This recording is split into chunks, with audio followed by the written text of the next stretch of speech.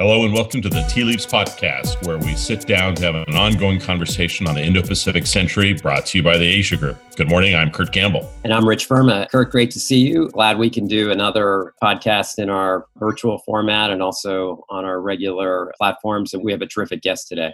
Absolutely. Today, we're thrilled to be joined by a good friend who has deep experience in the U.S. defense and security policy, Chris Brose.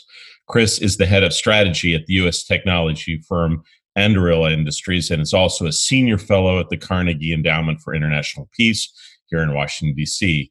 He was staff director of the Senate Armed Services Committee from 2015 to 2018, where he played an integral part in navigating and coordinating U.S. defense policy through the U.S. Senate, and has also served as policy advisor to U.S. Senator John McCain and U.S. Secretary of State Condoleezza Rice. It's great to have you today, Chris. Thanks. Thanks a lot, Kurt. Thanks, Rich. It's great to be here. Chris, we're going to talk a lot about your new venture, which is your book, which is incredible, called The Kill Chain: Defending America in the Future of High-Tech Warfare. It's gotten incredible reviews. We're really excited for you, and I want to hear all about what that process was like about writing that book. But again, we're really so thrilled you're with us today. Kurt and I have known you for a long time.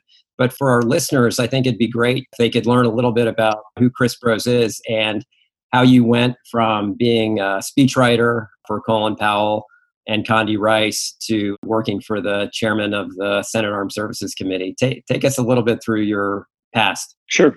Yeah, as you mentioned, I've been incredibly fortunate to have a series of awesome bosses in my career. I had sort of a major turnaround in my life in the senior year of college for me, which was 9/11. And I had been sort of going down a political philosophy track, and that really steered me more in the direction of, kind of more practical issues. Decided I wanted to come to Washington and focus more on foreign policy.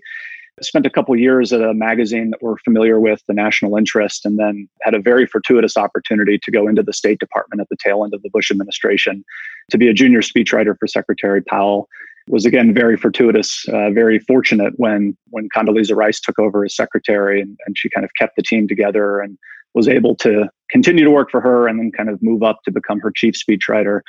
I left the State Department in 2008 and was pretty burned out of government, was pretty exhausted, thought I wanted to kind of step away from it, and realized very quickly that I missed it and I wanted to go back.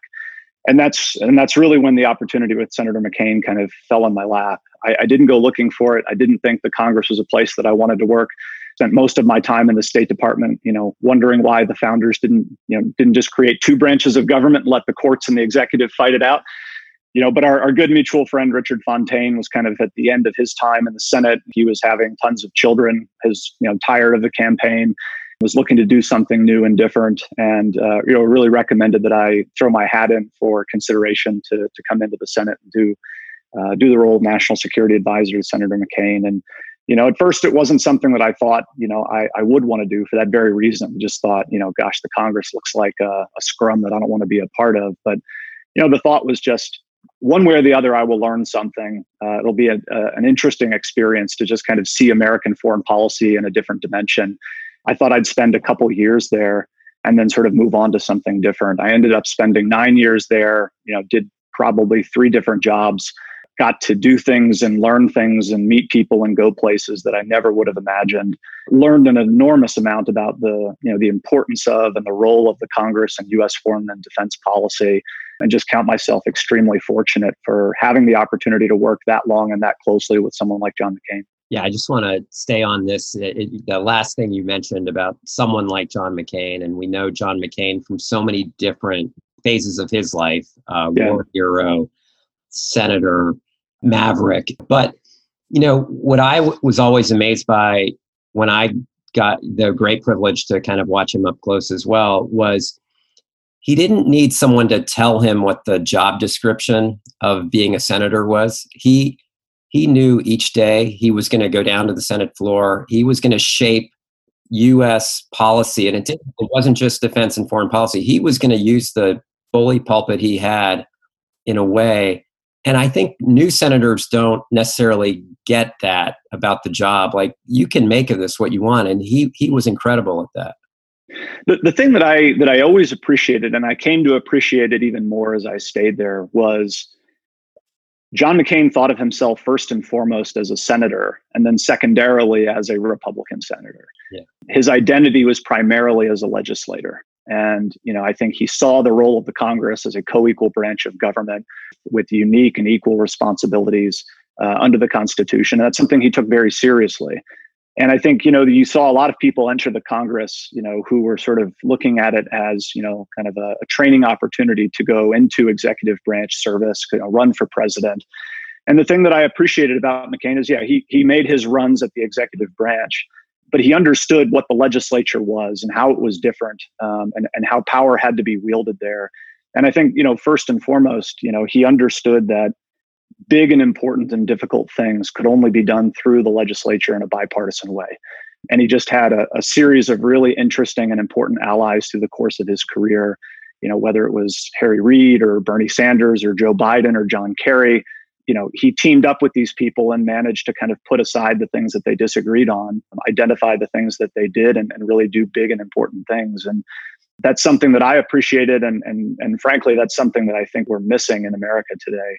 That void that he left, I think, has largely been unfilled. Yeah. One of the things I really appreciated, Chris, about you in your role with Senator McCain is I remember when I was at the State Department, occasionally we'd be on the phone and you'd say, the senator's spending an awful lot of time on Iraq or Afghanistan. I want to make sure he has a balanced perspective. And you tell me the things he'd be interested in respect to the Asia Pacific and China. And, periodically you'd quietly arrange behind the back of our Assistant Secretary for Legislative Affairs. I can't remember who was that. Oh, it was Rich. Yeah, sorry. Thanks, sure. Yeah. You'd arranged for us to come up and privately brief him and the team a little bit about what was going on in Asia. But I really appreciated it. He was very curious. He asked a lot of questions. And I remember, he even took advice about when you would take him to Shangri-La in Singapore. He'd ask what countries or what places to go to. I remember telling him, you really should go to Taiwan. And lo and behold, the whole team went. And I always wondered what it was like. You had an opportunity to travel with them on these almost legendary trips, almost like a different era, where senators and, got along and stuff like that. What was that like? Those were the highlights of the job for me. I mean, I got to do awesome things in my 9 years in the Senate, but the international travel with Senator McCain was the best. For a lot of reasons we can talk about.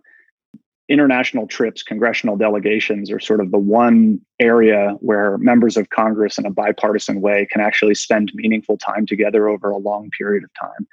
And those opportunities just don't exist anymore the way that they used to. And I think Senator McCain realized that those trips were important for that reason, to say nothing of the broader foreign policy reasons that, he went on those trips to advance. But he always went out of his way to ensure that he was pulling together, a bipartisan group of colleagues, because he really saw it as the State Department, the White House, the Defense Department are going to travel internationally. They're going to represent the executive branch.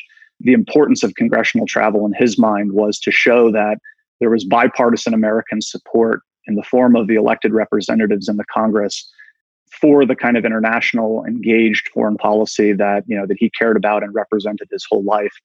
And, the thing that I appreciated about both of you when you were at the State Department was that you understood how to engage with the Congress and with a senior member of Congress that way, where it wasn't canned, it wasn't scripted, it wasn't talking points, it wasn't, we have everything right.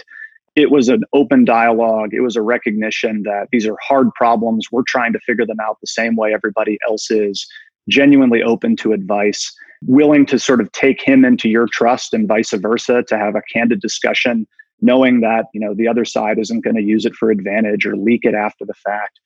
That to me was really, it was enlightening. It was encouraging. I hope that, those kinds of things are happening now. I fear that they're not as much as they should be. I learned a lot, not just on the trips themselves, but, in the kinds of engagements that I saw that you guys had, executive to legislative branch, but the trips themselves were everything from sort of high level, fascinating conversations with senior leaders across the world who, in many cases, he had known for years or even decades. And then, he always went out of his way to ensure that we were blocking off time to see the places we were going, right? So that it wasn't just the airport, the road to the hotel and the ministries. It was, the historical sites, the cultural sites, the places that made these these locations special. And that was something he cared deeply about. So, we put the work in for sure. But he also left time to, not just have fun, but to really kind of, I think, take in what's special and important about the places we were going. Yeah. Hey, Chris, just to be clear, we were quite scared of him as well. So I had my share of getting yelled at. In fact, I remember my 8-year-old son at the time, as we were walking in for my confirmation hearing to go to India, he said to me, "Do you think John McCain is going to yell at you in this hearing?" And I said, "Probably, but it'll be okay." And no, but see, you did the one smart thing that many people have not figured out, but few did, which is that if you have young children behind right. you, you're less likely to get shot in the face. And just as an aside, he was tearing the hell out of my panelist at the hearing, and when he got to me, he said something like, "I think you'll be adequate in New Delhi," and I took that as like a huge banner of pride. And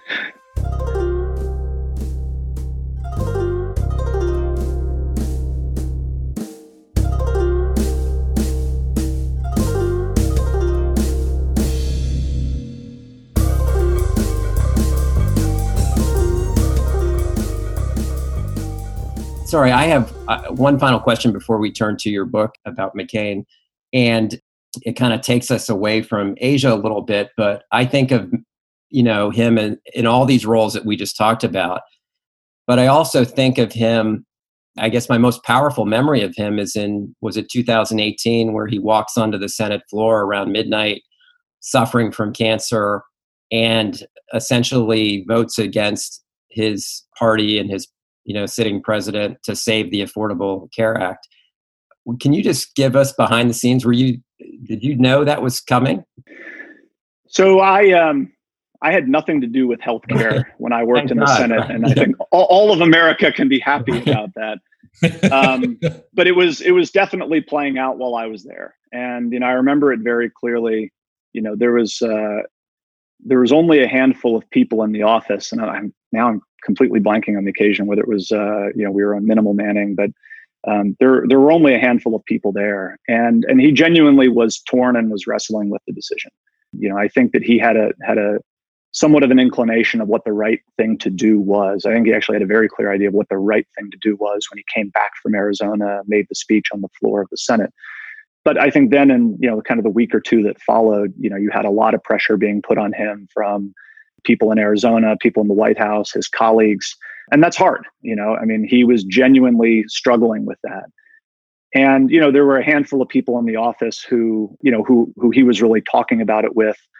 I think he was kind of wrestling with it a lot himself, listening to people without, kind of tipping his hand as to how he was thinking about it. But, I think it was the day of, I very much remember, it kind of just solidified in his mind, that this was the thing that he had to do. And he knew it was going to be hard, and he knew he was going to come under fire. His colleagues were not going to like it. A lot of others weren't going to like it. And that genuinely affected him. He was not happy about what he was doing. Yeah. But he also knew that it was right. He believed it was right. And I was actually on the floor when that happened. Wow. It was a powerful moment because, I think even in the run up to it, I had an inclination of what was happening, but the vice president was on the floor, kind of twisting his arm to change his mind. You had others who were trying to do that. And, for a while there, you thought, look, maybe this could go either way. But when there were a handful of us who knew kind of what was coming, right. It was a pretty powerful moment. But again, to be clear, I had nothing to do with it from a substantive standpoint. He never said, "Hey, Chris Brose, what do you think about what I should do on healthcare?" He knew well enough to never even ask me. But it was an incredibly powerful moment. Well, there were a lot of the moments like that over the years. I think about the 2008 election when a woman in a debate stands up and says some nasty things about President Obama, and McCain tells her, it's just not right what you're saying. And that was, there's like moment after moment like that domestically, but also internationally, just standing up for democracy, human rights, kind of not American values, kind of universal values. We don't do that anymore, unfortunately. And so he just, he leaves such a legacy. And so anyway, thank you for your service. And obviously we were all, huge beneficiaries of his service.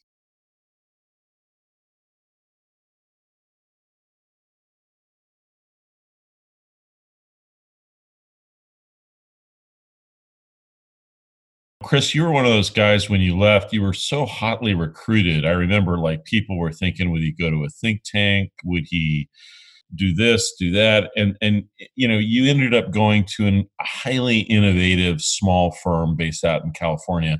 And you were very careful during that period. You didn't talk very much about it. You didn't really describe your thinking, but now in retrospect, what made you decide to go from the job you were in as staff director to work at this? I mean, it's incredibly exciting, but what were the factors that came to play? Yeah, so I knew that my job would end, when Senator McCain left the chairmanship, and then obviously, once he was diagnosed with cancer, it became clear that my job would end when he passed away. I didn't want to seek to stay in the Congress because I believed that I had the best job with the best person at the best time that I could have done it. I didn't want to move to the executive branch and stay in government service that way. So I knew I wanted to leave government. I knew that I wanted to stay engaged in national security and national defense. I mean, I didn't want to shift and do something completely different. I knew for myself, just temperamentally, that I wanted to remain engaged in the policy debates and the think tank world, but I didn't want to do that full time. I wanted a more operational role, a leadership role, and I wanted to be at a place where we were really focusing on the kinds of emerging technologies that I write about in the book that I'd spent a lot of time with Senator McCain kind of learning about, trying to advance inside of the defense establishment. When I kind of looked around, I knew that I wanted to be at a smaller company. I was excited and drawn to the sense of adventure of a startup, the opportunity to be employee 40 as opposed to employee 40,000. Yeah. Have the opportunity to really kind of shape where this company was going to grow, how it was going to develop. When I drew that Venn diagram and sort of thought about, what sort of fits that need in the middle, there weren't a lot of companies. There weren't a lot of people doing that work. And that's, again, part of the problem that I write about in the book.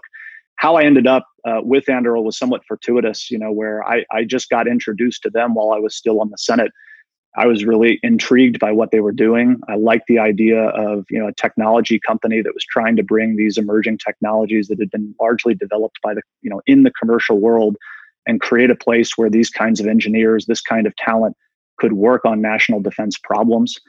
It was really appealing to me. And, we kind of got to talking and, we didn't really know whether it was going to work or whether it would make sense. And, through that process decided that, let's take a chance on this. And I've never looked back. I mean, I've been there for 18 months. We have quintupled in size in the time that I've been there. We're doing some incredibly exciting work. And a lot of thought went into that decision, and I believe it was all worth it because I there's never a day that goes by that I think that I made the wrong decision. Much to the contrary, I am 100% certain that I'm in the place that I need to be. That's great, Chris. Amazing opportunity. Let's turn to the book. Again, The Kill Chain, Defending America and the Future of High-Tech Warfare. I'll just start from a really very, very basic question for those people who haven't read the book or know what the kind of lexicon means. What is the kill chain? Yeah. So I tried my hardest in this book. I really wanted to write it, not just for experts and specialists and people kind of inside the Beltway. I did want to write it for a general audience. The way I thought about it was I wanted people like you guys who are very steeped in these issues, who know these issues, to recognize that it's a serious treatment of the problem. But I also wanted to write it for my mom and dad. I wanted people who were knowledgeable, who were informed, but who weren't experts and specialists to be able to read it, to be, kind of engaged by it, challenged by it, informed. So I went out of my way as best I could to sort of avoid jargon. The reason I sort of gave in a little bit to jargon in the title, kind of, I guess, the theme of the book, is because I actually think it's a compelling idea. And I think that it helps to explain a lot of the issues that I was wrestling with and the kind of the diagnosis of the problem that I think we have in national defense. The ways in which we should think about how technology can help us and where technology is not going to save us. But ultimately, the kill chain is a concept that pretty much everybody in the U.S. military knows, and most people outside the U.S. military have never heard of. And it is essentially describing sort of a sequential process of what militaries do when they're competing or when they're fighting, and it's essentially no more complicated than you have to first understand what's happening. You have to gain information. You have to gain understanding about the place that you're operating in. Secondly, you have to make decisions about what you want to do. And third, you have to take actions to accomplish those objectives. It's a sequential process. You can't make decisions and take actions before you understand what's going on. I mean, you can, but you're likely going to make mistakes, and probably fatal mistakes in a military context if you do that. But all of those pieces have to go together. And what I found in the course of my career, the reason I wanted to focus on it was just the belief that we have become so enamored of the tools that we use in national defense for so long that we actually lose sight of the objective, which really is this sort of kill chain process of understanding what's happening, deciding what to do, and acting. And that the real reason we build military forces or bring new technologies into our military is to improve the quality of our understanding, to make better and faster decisions, to take faster, more relevant, more effective actions, regardless of what particular military tool, platform, system is enabling human beings to do that. And I guess that's the final point, is that it is a human-centric process. This is fundamentally about how humans understand what's happening, how you enable human decision-making, and keep humans in the position of agency over the actions that they're taking, especially when those actions involve the use of force or violence and conflict. And I think, to me, that's a very helpful framing to put around these questions of emerging technology, artificial intelligence, autonomy, where there's a lot of question of how will humans and machines relate to one another in the future when the machines are becoming more intelligent, more autonomous, more capable of doing things on their own. Again, I think the sort of this concept of the kill chain is helpful because fundamentally the human is at the center of it.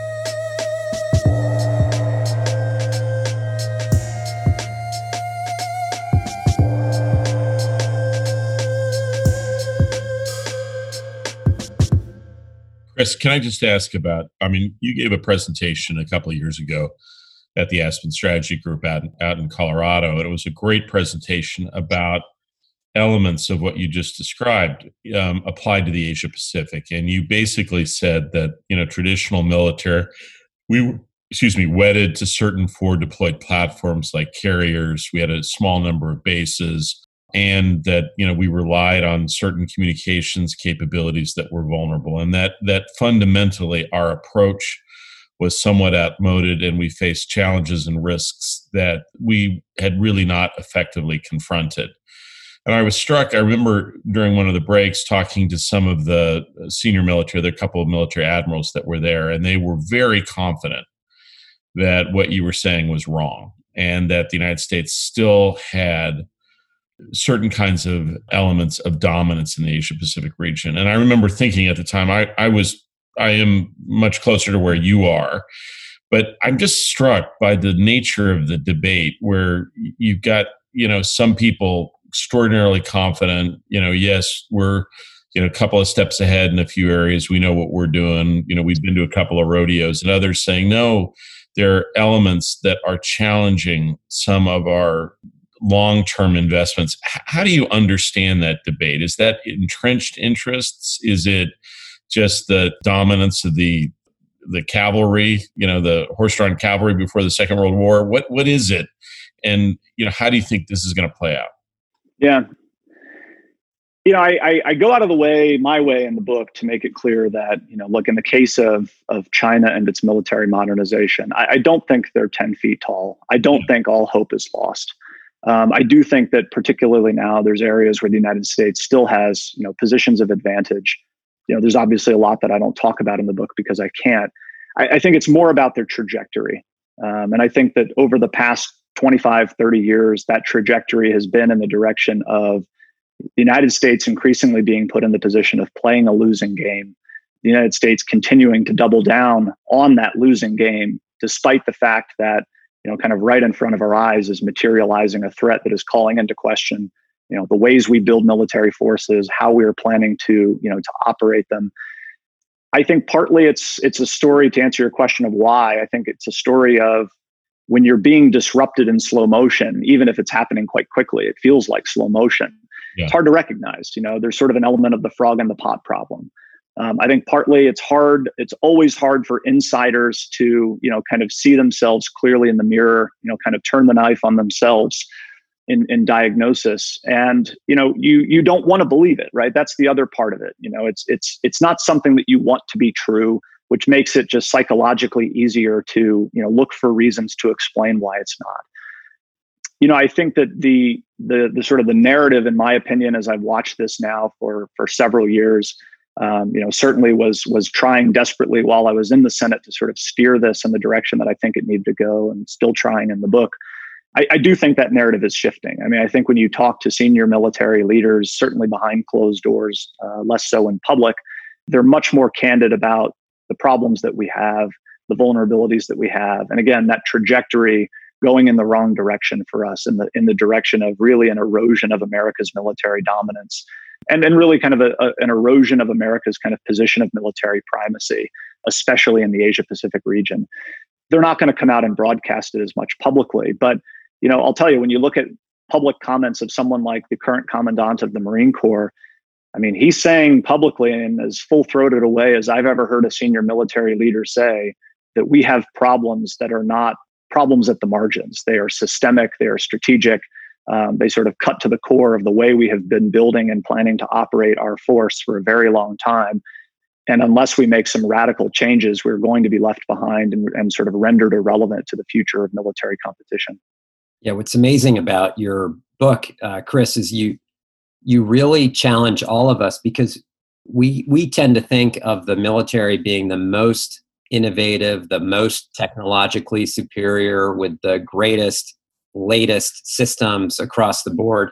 You've got this great quote in the book. I just want to read it to the listeners. It says, "The American military now finds itself in much the same position that Barnes and Noble or Blockbuster Video did around the rise of Amazon, Apple, and Netflix. Change or become obsolete." But I don't want to put words in your mouth. You're also saying, though, you're not just suggesting we have to go to more technology, and it's not solely about technology. And you clearly make the point it's not about budgets. You're not calling necessarily for great expenditure and spending. So tell us what you mean about change. What kind of change are you talking about specifically? Yeah, I think the problem that we've had for a while now is that we're being outthought. That again, when I focus on China and its military modernization, they're not seeking to play the same game that we are. I mean, in some respects they are. They're building aircraft carriers, they're building fighter jets, the kind of traditional tools of military power. But really the focus of their military modernization for 25 years now, 30 years, has been a concerted effort to build a different kind of force that fundamentally is directed at undermining the ways in which America projects military power. And it's happened very systematically, very methodically, piece by piece, targeting forward bases, targeting the carrier battle group, strike aircraft, the like. For me, the challenge is to bring it back to that sort of metaphor of the kill chain, which is why I think is relevant and helpful. I don't think that technology is just going to be kind of the wizard wand that's going to save us. And I think we've fallen into that trap in the past. I don't think we can afford to do that again. Again, I think the problem is because we're being outthought, we're being put into a kind of a strategic position of playing a losing game, that if we keep trying to do it is going to impose costs on ourselves, financial and otherwise. The first thing that I think we have to do is think differently about what it is we're trying to accomplish. And I think that goes all the way up to, what are our objectives? I find it frustrating when a lot of these debates about, defense policy in the Asia Pacific, they focus only on sort of the ways and means, that if we operate differently with some different things, we'll be fine. I actually think the challenge is much broader, and it really does call into question some of what we say we are trying to accomplish. So for me, the focus of the kill chain is really about saying, if we keep that sort of process or objective uppermost in our minds, it allows us to make a transition and figure out how new technologies can be brought in to allow us to do different things, to solve problems differently, but also recognizing that new thinking applied to old systems could be very advantageous for us. I mean, you have incredibly creative members of the U.S. military who are still coming up with interesting things to do with the B-52 60 plus years into its service life.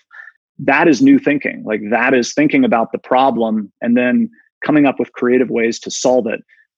From a budgetary standpoint, look, I'm not trying to suggest that, if we cut the defense budget in half, everything will be okay. But I am trying to suggest that we could spend $1 trillion a year on national defense the ways in which we are currently spending it. And I think we still lose. I think unless we think differently about the types of forces we're building and how we're planning to use them, more money spent in the same ways on the same things is not going to get us to where we need to go. In fact, it's probably going to, bankrupt us in the process of being defeated. So, I think ultimately, if I kind of look at the future of defense spending, especially in the aftermath of this current coronavirus crisis, defense spending was already beginning to trend down. And that's only going to happen, I think, more steeply and more consistently for as far into the future as I can see. So, to me, this is now a necessity, figuring out how we do more with less, how we think more creatively about the types of forces we're building and the investments we're making. We have to do this because, we're not going to have the levels of resourcing that we've had for the past couple of years. But I also think it's doable. It's not doable if we cut it in half, but it is doable if, I think what I see is kind of a realistic budget forecast for the next 5 to 10 years. I think we can be successful inside of those fiscal constraints, but we are going to have to change pretty considerably, I think, kind of the ends, ways, and means of our defense strategy. Can I just ask one final question, Chris? And again, a little bit outside the scope of your book, but as you talk about defense budgets, think about your former agency where you also work at the State Department. And while you were sitting there as staff director of the Armed Services Committee, you're authorizing $600-700 billion worth of spending each year, new programs, new research, incredible.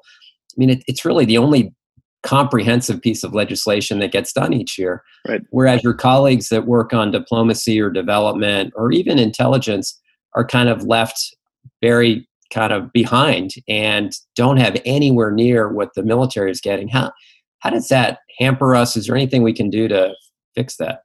Yeah. So, a couple things in response. As we mentioned earlier, I spent the better part of 5 years at the State Department, and you will find, no stronger advocate for, robust funding for American diplomacy, American development than me. It is something that has been incredibly frustrating to watch in the past few years, kind of consistent attempts to just gut the State Department's funding. I also would say, though, at the same time that I think the challenge for the State Department is much the same as the Defense Department, which is we need to think differently. I think to a certain extent at a strategic level, we are being outthought and outplayed, and new and better thinking doesn't cost money. I would like to see us, at a minimum, start there and not fall into the same trap that I think, I personally am criticizing the Defense Department of, which is they need to be thinking differently.